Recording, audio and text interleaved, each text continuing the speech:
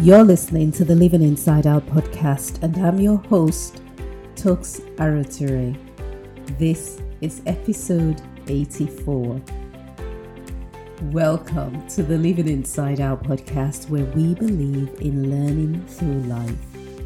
Episode 84 is Habits That Hinder Business Growth. Hoarding. Hello, my friend. How are you today? All good? Well, if you're listening, it means you're alive, and we all have something to be thankful for. This past couple of weeks have had me in a state of intentional gratitude, pulling your eyes away from the things that bother you and focusing instead on what you've been blessed with really is a game changer. I believe the enemy's tool is to keep us weary and exhausted.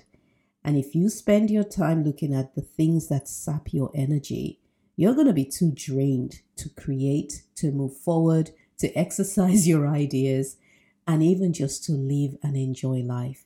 And so I want to encourage you to also do that. Don't wait to have or see things to be thankful for.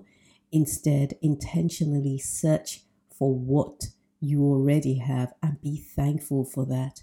Someone said that what you focus on grows. And this applies to whether you're focusing on the negative or the positive.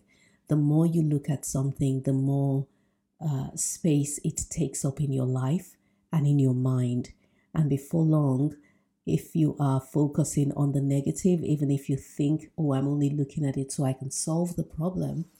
If you're focusing on the negative, before long, you are going to think that that's all there is to life. And you're going to have that as the background to which you're doing everything. Ever met people who just never seem to have any level of joy whatsoever? There's somebody that I used to know who, even when I ran into her in the supermarket, I just dodge. I'll go from aisle 18 to aisle 2 just to avoid speaking to her because she never had anything positive to say. And I'm not saying that her life wasn't challenging or that she didn't have issues. We all do. But when the only thing that you can talk about are your problems, then it means that it has formed the background music to your life, and everything that you do going forward is going to be affected by that viewpoint. So I really encourage you to practice gratitude, even if at first sight it may not look like there's plenty to be thankful for. Just being alive, just being in this time that you're in is a blessing. Recently, I had a thought about people who are not too keen on some of the new technology. There are people who are scared literally of ChatGPT, for example, and wouldn't talk about or get involved with the opportunities that AI presents in our world today. And there are people who only ever see the negative. I'm not saying that everything that improves productivity or improves our lives or technology in itself is bad. However, if you're only focused on the things that are negative, you're missing out on so much more. And it occurred to me that, hey, we were born for such a time as this. We were created to be in this season for a reason. Didn't mean to rhyme, but it happened.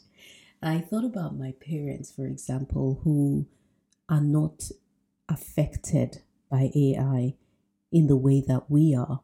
They're not rushing to see how they can implement it in their lives or in their businesses because they're from a different generation.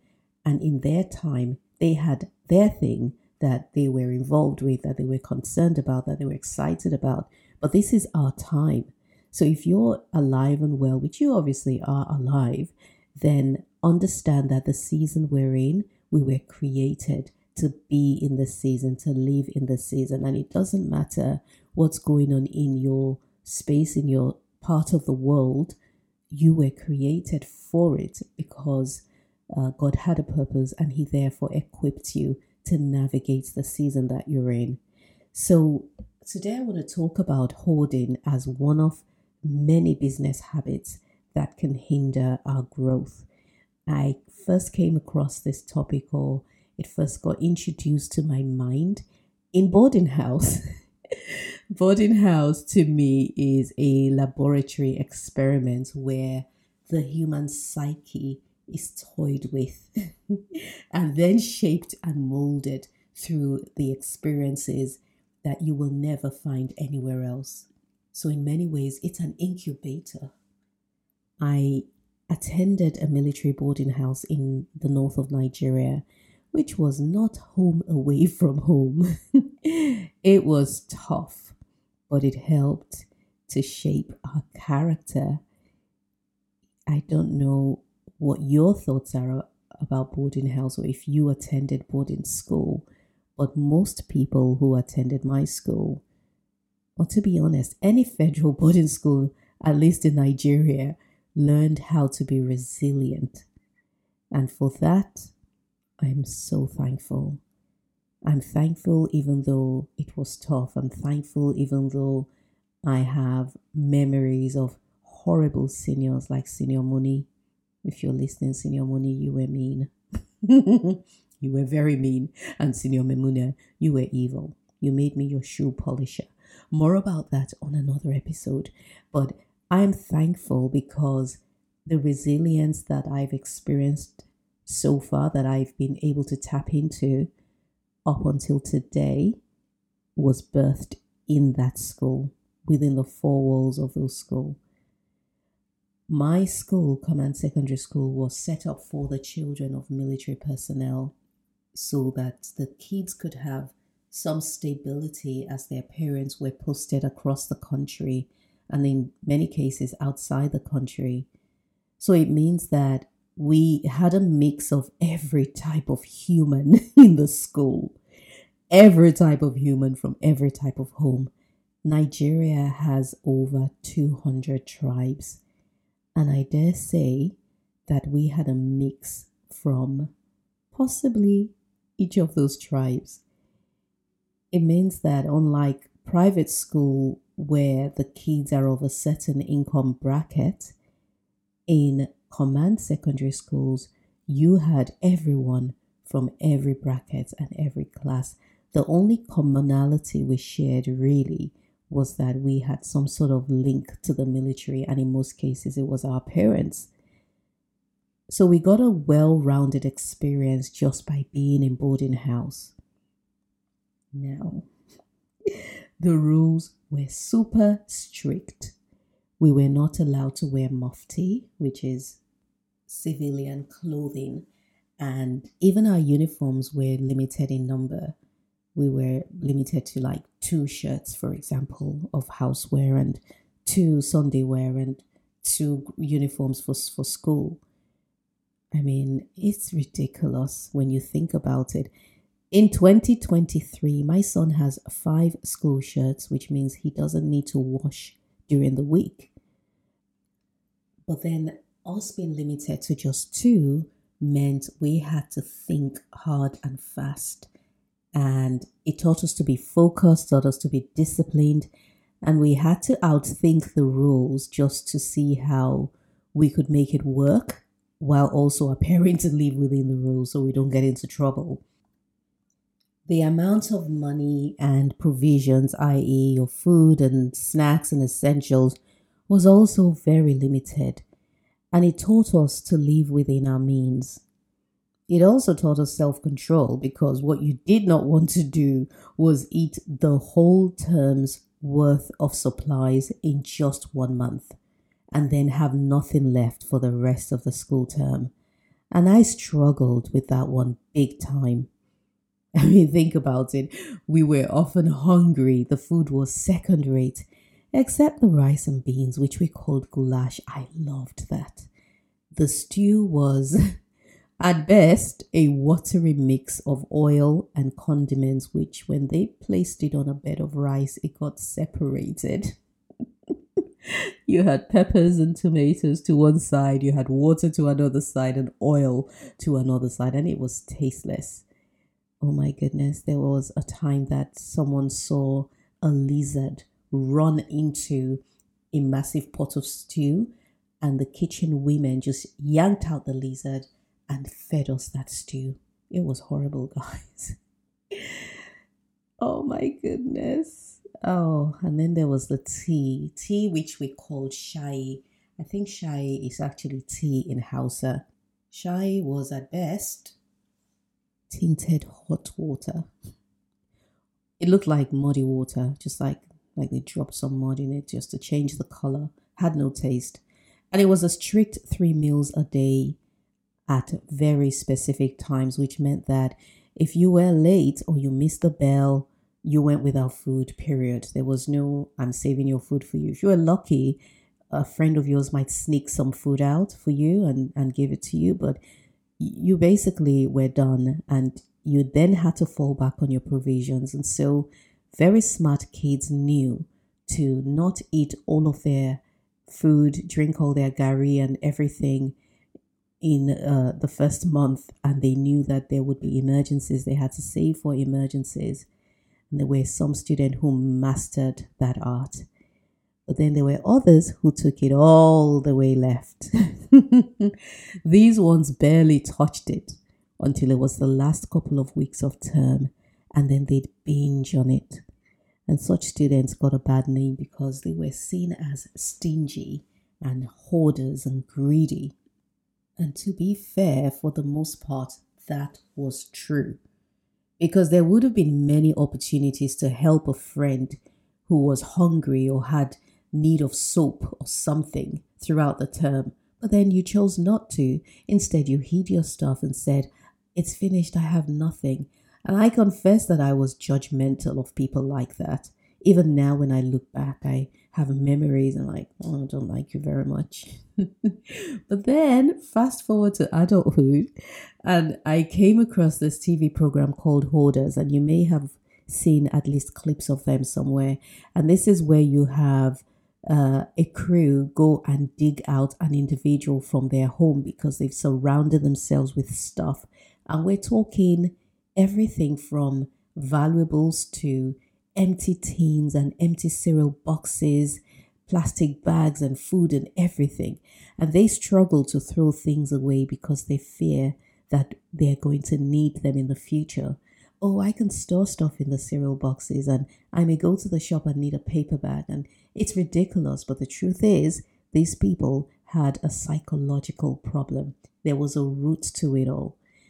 In this episode, number 84, would you believe it? We're looking at different ways in which we hoard and how hoarding can hinder business growth. Number one is hoarding knowledge. After I lost my first business, I started to rebuild, but without any funds. This meant that I had to learn how to do everything that should have been paid for. But in time, the business grew and got to a point where I could now afford to pay to get those things done. But I'd acquired the mindset of a hoarder and struggled to let go of the skills and the knowledge that I now had, but I no longer needed. One very vulnerable season was when I couldn't find a web designer. I couldn't afford one, really. It's not that I couldn't find one, I just couldn't afford one to help build my website.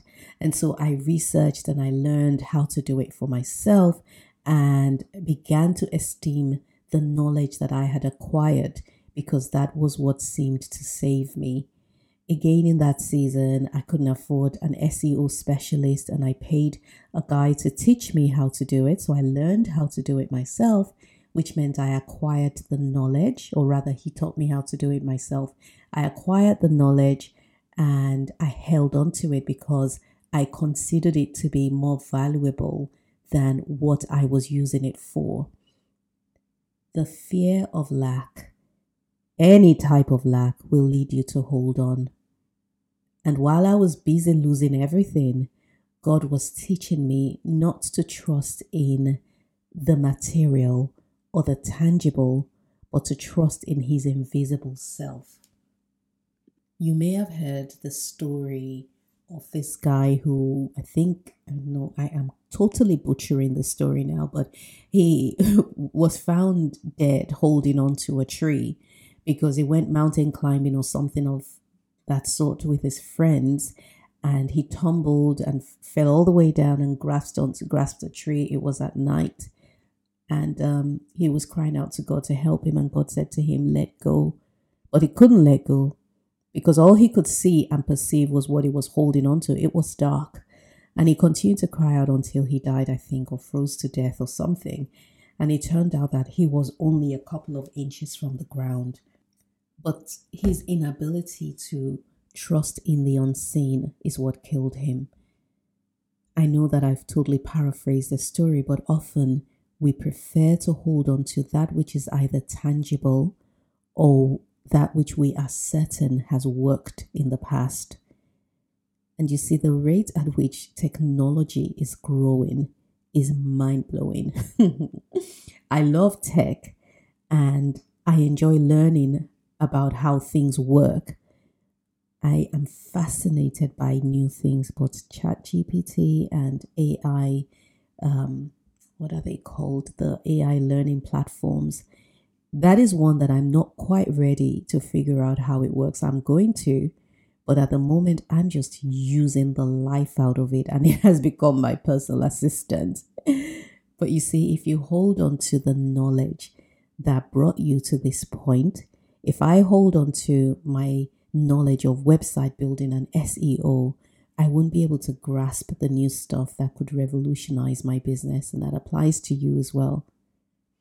Currently, I'm having my website redesigned. My friend Titi is project managing it for me. She's been such a blessing, literally just doing the whole thing.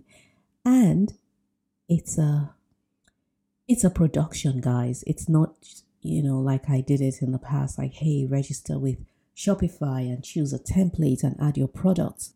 When I first mentioned the need to have a new website built, she said to me, oh, we're going to need a UI UX developer. I'm like, what on earth is that? So I'd heard of that. I knew about user interface, but user experience. I didn't know exactly what that meant and what they had to do with website building. My website building in the past has always just been a one-man band. So first I did it myself, and then I was able to find a really good guy who I'll be more than happy to recommend to do it for me. And that's just how it's been. So a lot of times, even now, I would log onto the back end of my website and I would do things that I don't necessarily have to do, but I do it because I can do it.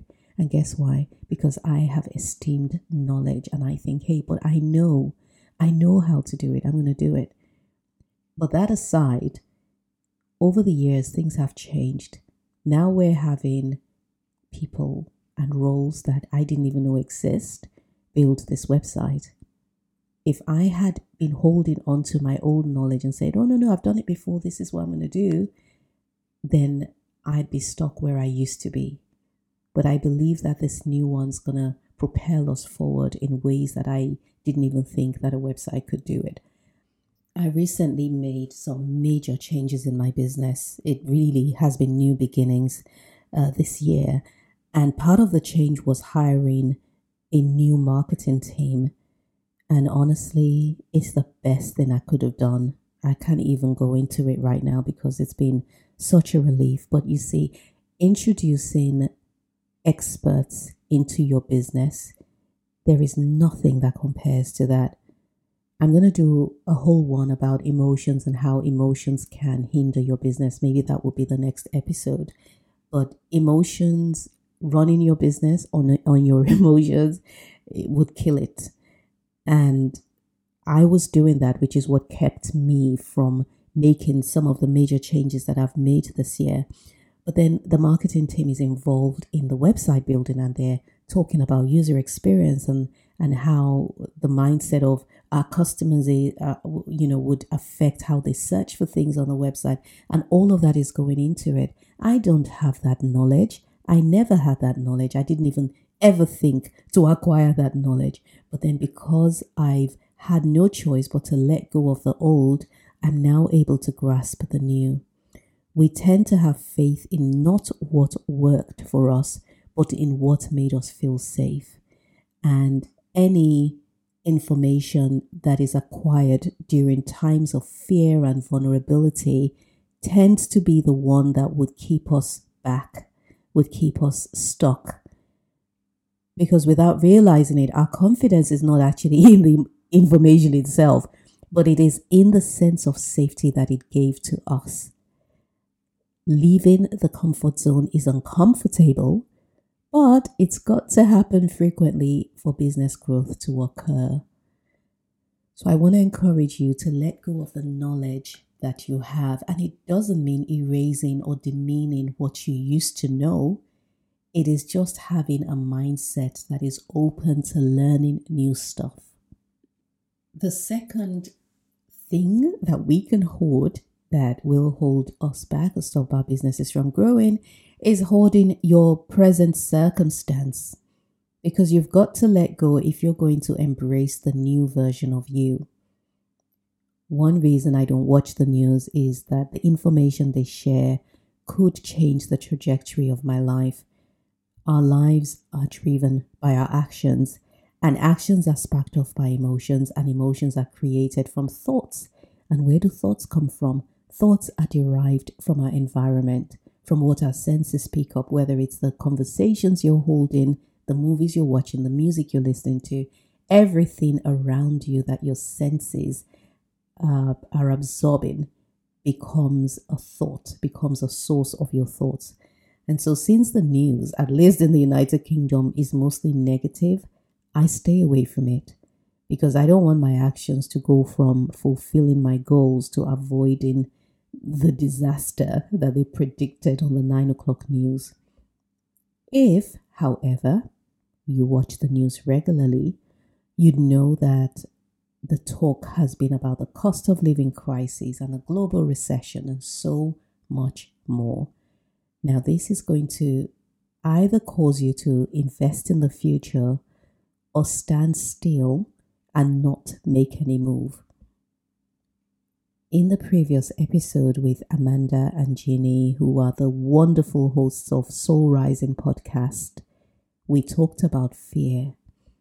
And I referred to episode 33, where we looked at how the fear response plays out. In it, I shared the story of a lady called Sue Yellowtail, a researcher that came face to face with a cougar and had to fight for her life. The fear response in a real life situation will also play out when it comes to leaving the comfort zone, because your brain can't distinguish between real and imagined fear. And so the first one is freeze. When a wild animal comes face to face with its prey, the prey and the predator both freeze. The predator freezes to stop the prey from being startled and therefore escaping, while the prey freezes to prevent the gap from being closed. So they are in relative safety.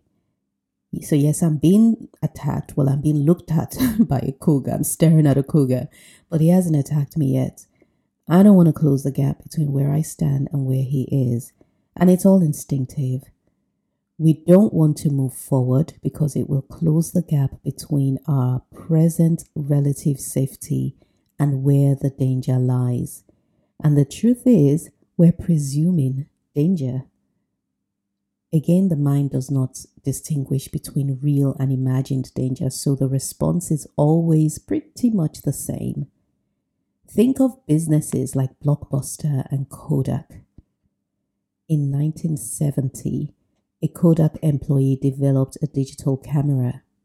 The company, funny enough, were known for taking risks and being innovative, but the management were not willing to bet on this one. They went as far as getting a patent for this digital camera, but pushed it to the side, believing that it wouldn't be accepted. The patent expired in 2009. Competitors snapped up the idea, and Kodak went bankrupt in 2012. Many businesses hold on to their present state because their past actions got them to where they stand today, and they don't want to close the gap between their relative safety and what could possibly be like people rejecting an idea that you have invested in. But what got you here is not going to get you beyond here because we're in an ecosystem. Our lives and businesses don't operate outside an incubator. They are operating in changing conditions which we're not even responsible for. And so while your current state might feel safe and familiar, the space in which you're operating in every single day is becoming less familiar. And the third item that we hoard that can hold us back is our ideas. It's the fear that once you exercise it, it's done and you have nothing more to offer. This one is me. I realized that I wasn't doing my best because I feared that once I used it up, there'll be nothing left to offer. And this extended from my interior design ideas to marketing my business, to putting myself out as a speaker, to putting out my content. And it's something that I'm still working on. I am getting better, but I recognize it. And it's a fear issue, you see. The only cure for it is to trust God. Trust in His limitless ability and provision of everything from food and finance to ideas and a sense of well-being. One of the lessons that God taught me some years back was to see myself as a river and not a pond. A river has two openings. It's open at one end to receive and open at the other end to give. We receive from God and we give to the world. Everything from finances to ideas to our gifts to our words, our voice, everything flows through us and into the world. But a pond simply has one source, the heavens, the rain, the elements, and it rains and the pond is filled. And if it doesn't rain again, it's eventually going to dry up.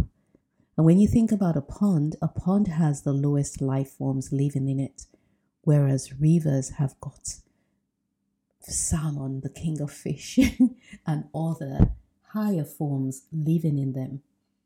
And so being a river means allowing your creativity to flow from God through you and out of you, as opposed to hoarding and holding onto it for fear that it will be your last card should you use it. I hope that has given you a good visual for how to not hold your ideas and how to let it out. There is also the fear that's quite common that if I use my ideas, somebody might come, snap it up and do it better. And in fairness, I've seen that happen. I know of someone who is an artist and she put out her beautiful creations.